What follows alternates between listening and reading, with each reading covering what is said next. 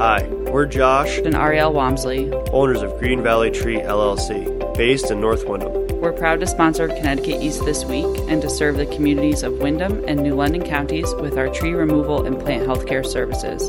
Visit our website at greenvalleytreeworks.com for a full list of our services, or give us a call on 860-234-4041. We look forward to hearing from you.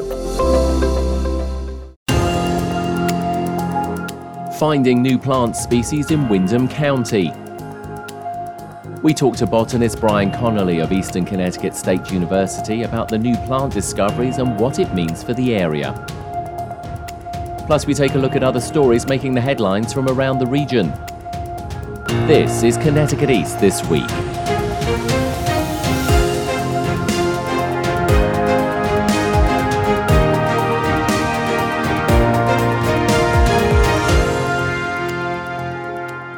Hello, I'm Brian Scott Smith. We live in a world where we think we know everything and have seen everything, but the reality is our world still has many surprises for us, and those surprises come in a variety of forms.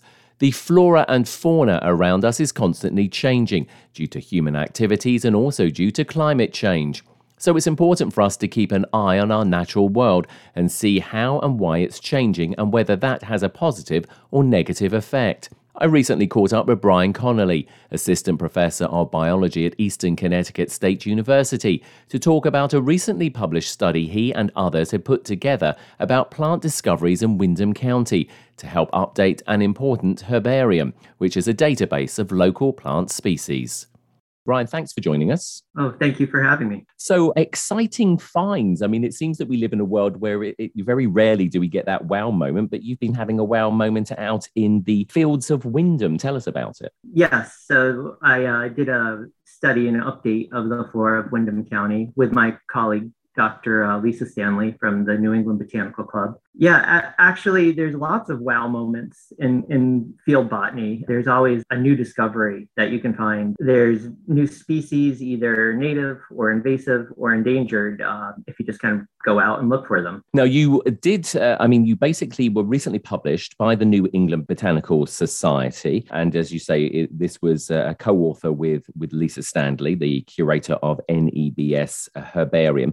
Why is it important for things like this to be updated? Well, there's a tradition of collecting botanical specimens in the Northeast, and people have used specimens, from the 1850s, like Henry David Thoreau's in Massachusetts, and have been able to show the trends from climate change. So you can actually see the flowering dates, earlier as the season warms up. Also, these types of inventories let us know what's here currently and what's disappearing, what's coming into the area. So we can have a baseline and then compare it to the past. And hopefully people in the future will look at things that we've done now and be able to compare the flora and see how the species have been changing. Now, I understand from the information that we've been given that this study occurred over 4 days back in 2020, obviously with yourself and Lisa and the help of Eastern students. Just talk us through a little bit about what you actually did, because it's fascinating because you went everywhere within, obviously, Windham County. Yes, I mean, we could have covered a lot more ground, but we tried to get kind of a sample of habitats. And so we went, agricultural fields, city parks, woodlands, wetlands, and we basically just collected what we found in flower. And we also had a list of kind of a hit list of things that we're interested in finding that we thought might be in the area and never recorded. So basically, we just met in the field and we did some searches and collected anything that was in an identifiable stage. And so from that collection, I understand that that was 319 different species were collected. Talk us through a little bit, obviously not through the whole 319, but I know that a certain amount were native and some were introduced. Just to talk to us a little bit about some of that. Yeah, so several of the species were actually never before documented in Windham County. I think it was 49 species or so. And of that, over 70% of those were introduced. So they're from elsewhere in the world. So they're not from the Northeast, mostly Europe and Asia. And then we found a small percentage of native plants that haven't been documented before. And then what was really interesting is we actually came across a highly endangered plant, the dwarf bulrush, and that's a threatened species for the state of Connecticut. And why is that one endangered? Talk to us a little bit about that, because often we hear about things become endangered. Can you just give us like a bit of a background as to why or how they become endangered? Oh, sure, yeah. So the dwarf bulrush, or Lipocarpa micrantha, is a very small, diminutive grass-like plant, you could say. It has a very unique habitat. It grows in sandy places that are wet, and so it's usually like the edge of a river or a pond that generally has a fluctuating water level. And so it has this very specific habitat. And it's also kind of on the edge of its range. A lot of our endangered species in the Northeast are edge of range species that are endangered. They're not really endangered like in the main part of their range, but for the state of Connecticut, it's endangered. And how exciting was it to actually find that? It was really cool. I was not expecting it at all. I was out, with my students, and we were, I was showing them different plants for my biology plants class at Eastern, and I was just looking along the shoreline, and I said, "Oh my gosh, here it is!" And it'd never been found in the county, and so for I should say the protected species of Connecticut, it's actually considered threatened. There's 3 levels of protection, and the rarest is actually endangered, and that's 1 to 4 populations. And then there's threatened, which is 5 to 9 populations. And then there's special concern, which I can't remember, maybe it's 9 to 15 or something. But this is actually a threatened species for the state of Connecticut. So there's somewhere between 5 and 9 populations. But yeah, it's really cool. It's this tiny little plant. It's about 3 inches tall.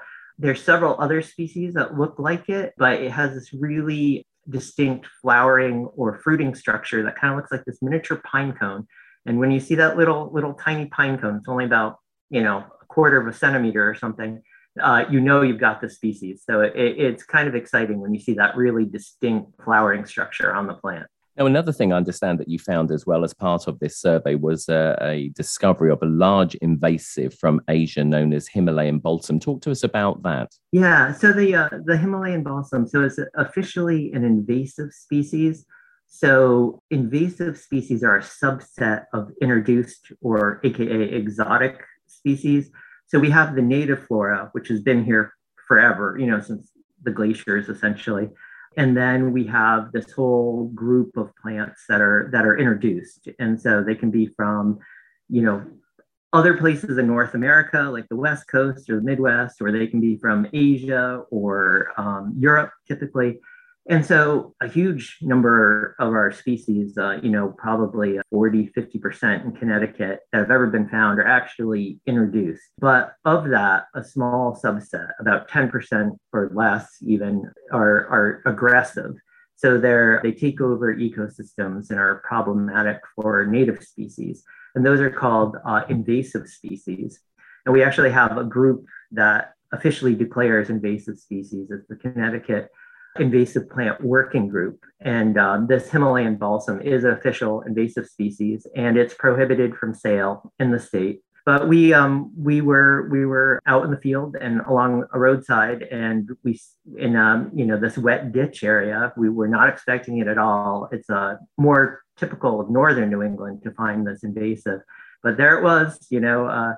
Several feet tall with bright purple flowers. So it was very distinct, and it was really interesting to find it. And although you said you just found this small amount of it, I mean, I'm guessing from your comments about invasive and that they can take over or also like suppress native plants, it's important for us to know about these things, isn't it? Yeah. So this in our region may or may not be an actual problem, but we kind of have some of these species on our list because they're problematic elsewhere. Like our neighbors to the north in Maine have seen some of this plant, and so it's kind of a preventative measure. So it's sort of like we want to have these listed and be able to take action if necessary before they really take hold and just are unmanageable.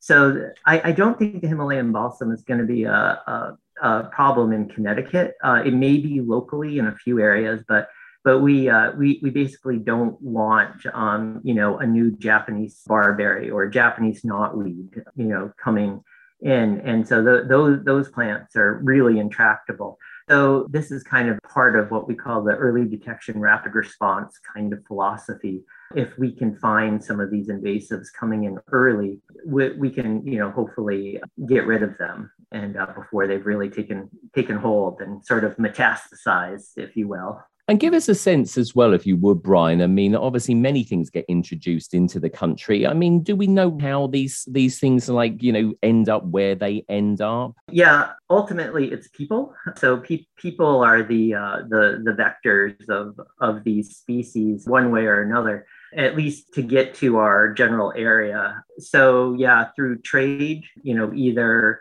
ornamental, or people, are moving soil, people are moving like animal feed, and all sorts of different ways people are introducing the species, mostly via trade, people moving hay, mulch, and then also just people with their shoes sometimes pick up things.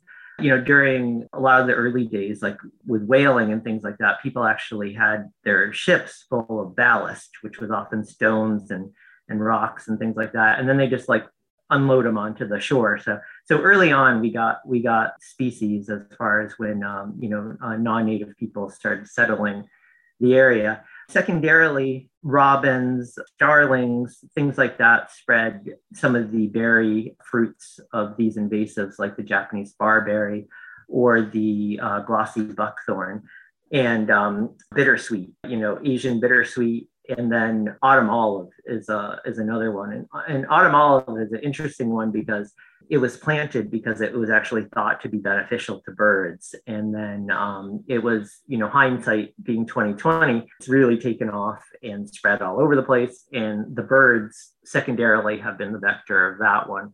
So the root cause is humans one way or another, and people love a lot of these plants. Some of them are beautiful. The Himalayan balsam is beautiful. Some of the Japanese barberry cultivars are beautiful. And so people have also, planted them and cultivated them because they look nice, but they don't stay on the cultivated landscape. And I just wanted to also mention that there are some people trying to breed some sterile versions of some of these, invasive but ornamental plants. Now, another thing I understand is that the last time sort of a survey of this nature was undertaken was back in 1959. Why has it taken so long, do you think, for it to be updated? Yeah, and this isn't a complete update. I would love to do a full comprehensive update someday, but it takes a lot of time, a lot of effort. There aren't a huge number of botanists around. There are some. And there have been collections since 1959, many of them. The curators of the G.S. Torrey Herbarium at the University of Connecticut, mostly Les Merhoff, who's passed away, and also Bob Capers, have done several collections. And there is a tradition there. And they have a current curator as well. So there is the University of Connecticut that has done some of these things, but Eastern being in Windham County, I thought it'd be good to kind of reboot this effort. And, we only did 319 species. There's many more that we'll look for in the future, hopefully. And I'm guessing it's important to keep these things updated because I think you said at the top of the interview, it's like climate change. And of course, we're seeing this, it appears more rapidly. I mean, we're seeing this with sort of like deforestation of our trees. Admittedly, that's, through parasites and bugs. But all of this is important, isn't it? Yes. I mean, just trying to figure out, what's here, and also the native plants really are the base of the ecosystem. They provide the food for the pollinators, the caterpillars. The caterpillars are providing food for the songbirds. And so there's this whole sort of trophic, cascade if some of the things, in the base go extinct. So, for example, if there's a plant that's really important to caterpillars, and those caterpillars are very important to songbirds. So if you lose that plant, you lose the caterpillars and you also lose the birds. So it's important that way. But also just to see, are we getting more southern species?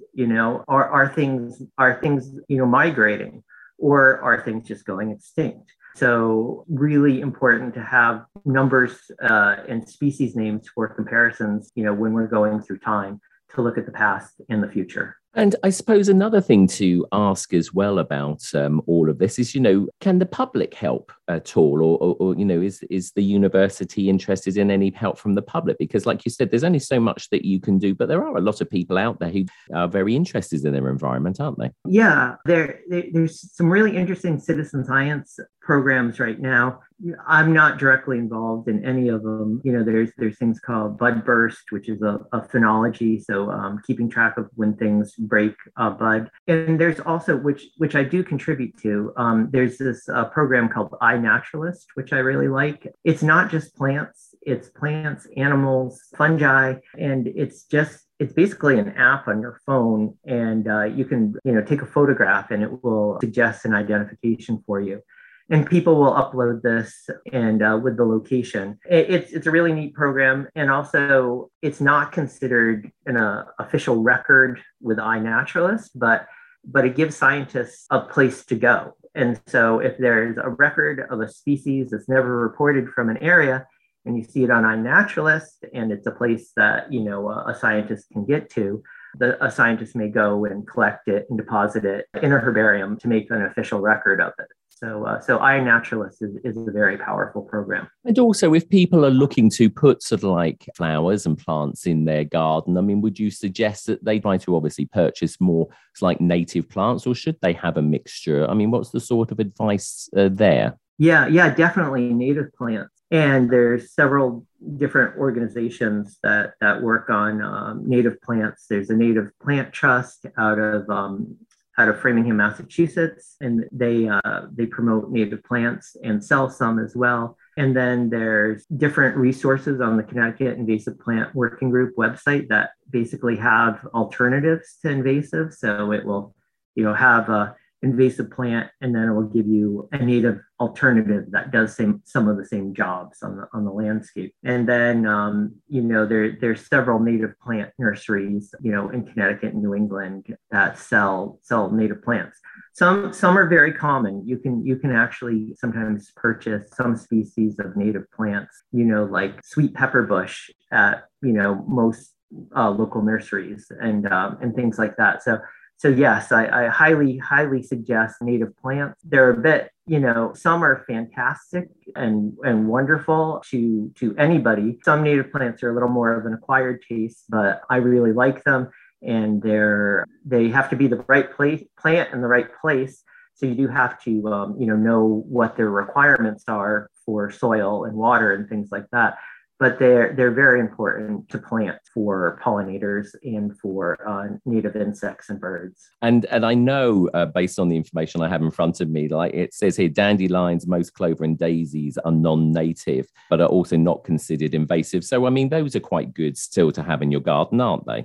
Yeah, I mean, they're kind of neutral, they're not gonna be problematic, and they do provide some what are called ecosystem services. So they do hold the soil, they do feed some pollinators, but they're probably not as good at providing ecological services as native plants. So they're kind of neutral plant. If you have a mix of kind of these, non-native, but non-invasive plants, along with, some nice native plants, that's fine. I'm not, suggesting that you get rid of everything, but the more native plants, the better, in my opinion. Well, it's been a pleasure talking to you. And obviously now that this has been updated fairly recently by yourself and Lisa Standley, and obviously the Eastern students, people can be a little bit more aware of what is out there, and it's all helpful information. And we hope it won't be too long again before obviously there's some more updates, and who knows, possibly some more new finds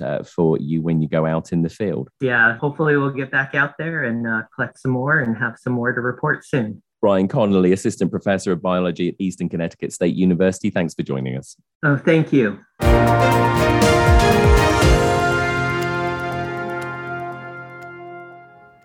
Hey, son. How are you feeling? I'm fine, Pops. What's on your mind? I can't explain it. Navigating without a compass, eyes waiting, started to wonder. Metamorphosis, the loss of who you thought you was. When your kid can't find the language, help them find the lyrics. Listen to the Sound It Out album and get tips and tools to start a conversation at sounditout.together.org. Brought to you by Ad Council and Pivotal Ventures.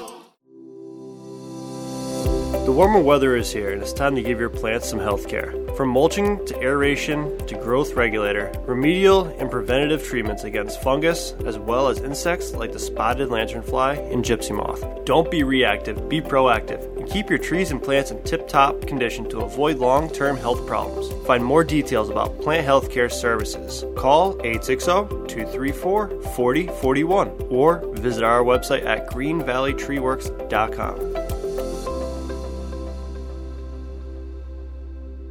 Time now for a look at some of the other stories making the headlines in the region recently, sponsored by... Every number tells a story, a true story. Connecticut by the Numbers explores breakthroughs and challenges, issues and answers. Behind the headlines, across the state, follow the numbers. Connecticut news that counts. ctnumbers.news. Connecticut is celebrating its first estuary reserve, which will help identify environmental threats to waterways and natural resources within Long Island Sound off the Connecticut coast. Emily Scott from the Connecticut News Service reports.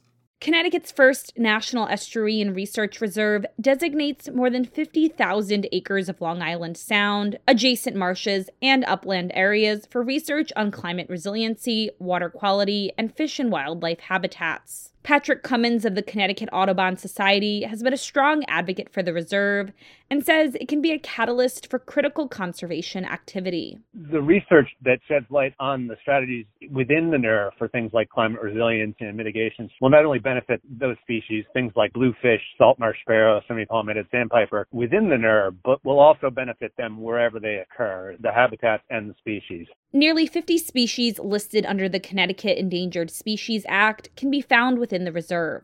University of Connecticut's Avery Point campus, which will be the research reserve's headquarters. The reserve receives funding from the state and the National Oceanic and Atmospheric Administration.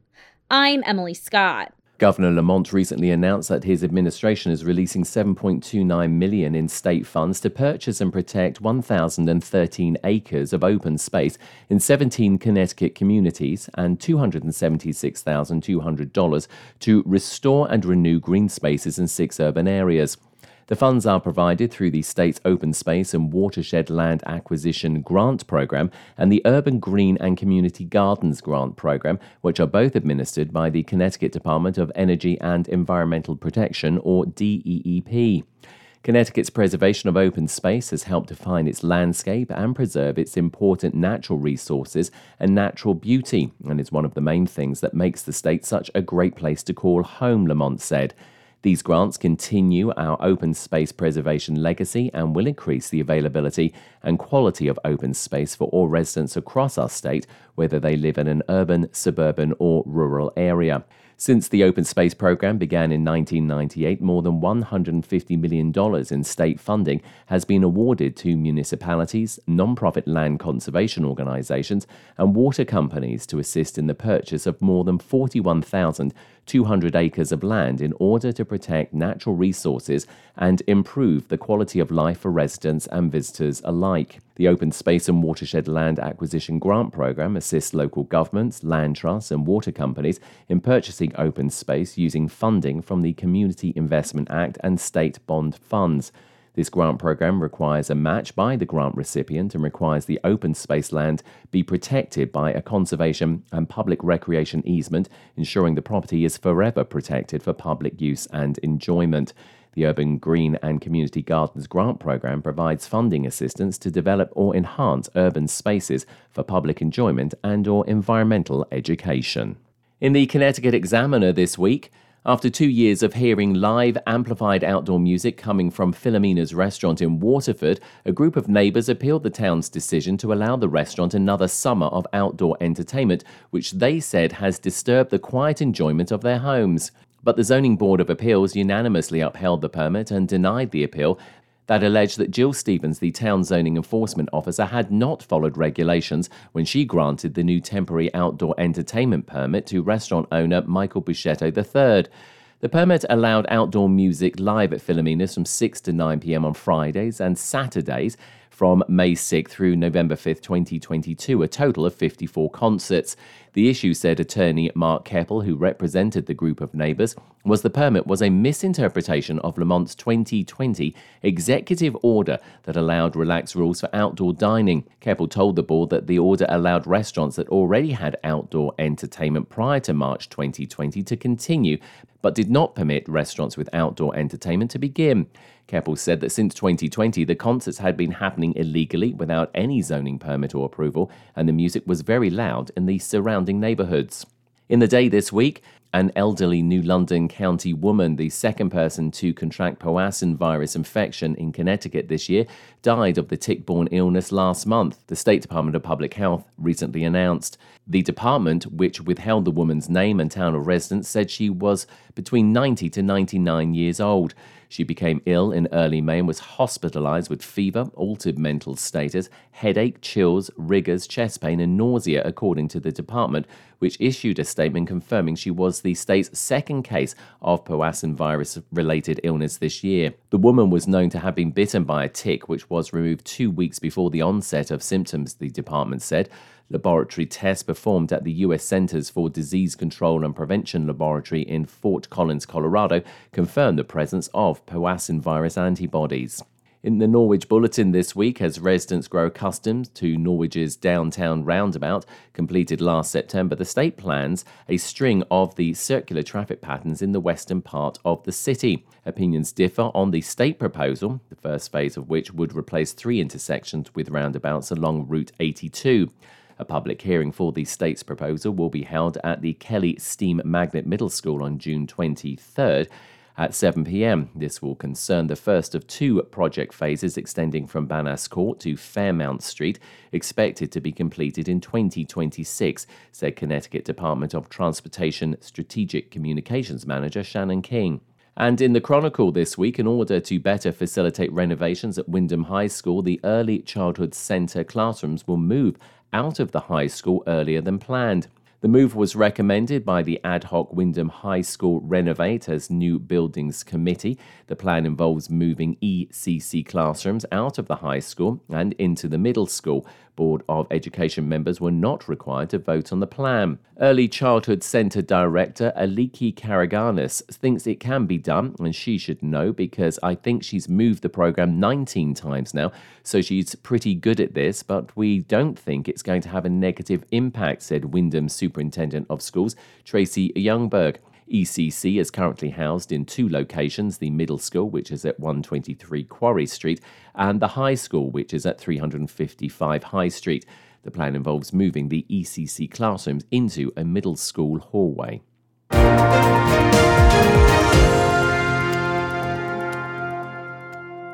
That's all from us for this edition. Do send us your questions and story ideas to the show via our website at connecticut-east.com or Facebook or Twitter at Connecticut East and on Instagram at Connecticut East This Week. And you can listen to the show again on our social platforms, on demand, and by asking your smart speaker to play Connecticut East This Week podcast. And please like, follow, and share on your social media too. I'm Brian Scott Smith. Thank you for listening.